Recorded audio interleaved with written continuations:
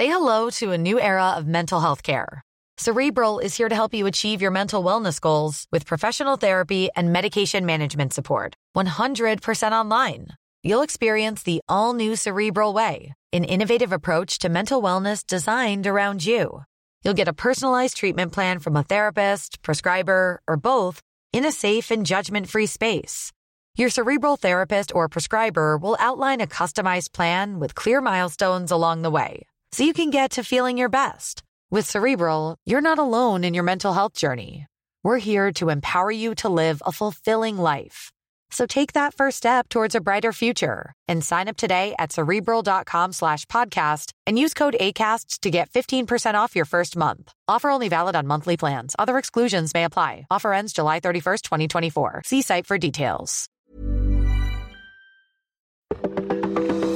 Welcome to This Date in Weather History for Friday, February 19th. I'm AccuWeather.com's Evan Myers. The Pineapple Express is a non-technical term for a meteorological phenomenon characterized by a strong and persistent flow of moisture and associated with heavy rain and snow all the way from the waters near the Hawaiian Islands and extending to locations along the Pacific coast of North America, mainly California. Such weather patterns set up every few years during the winter.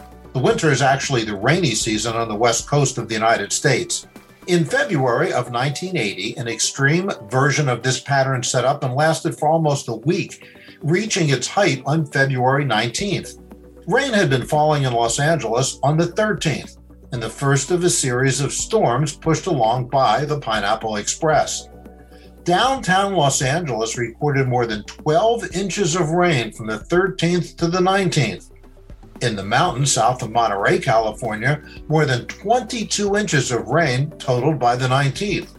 Unofficially, 19 deaths were attributed to the storms in Southern California alone, with more than $10 million in damage. That's $325 million in today's dollars. Estimates in Arizona indicate that at least 4 storm-related deaths occurred and an additional $35 million in damage. There was also flooding in Arizona, especially in the Phoenix area.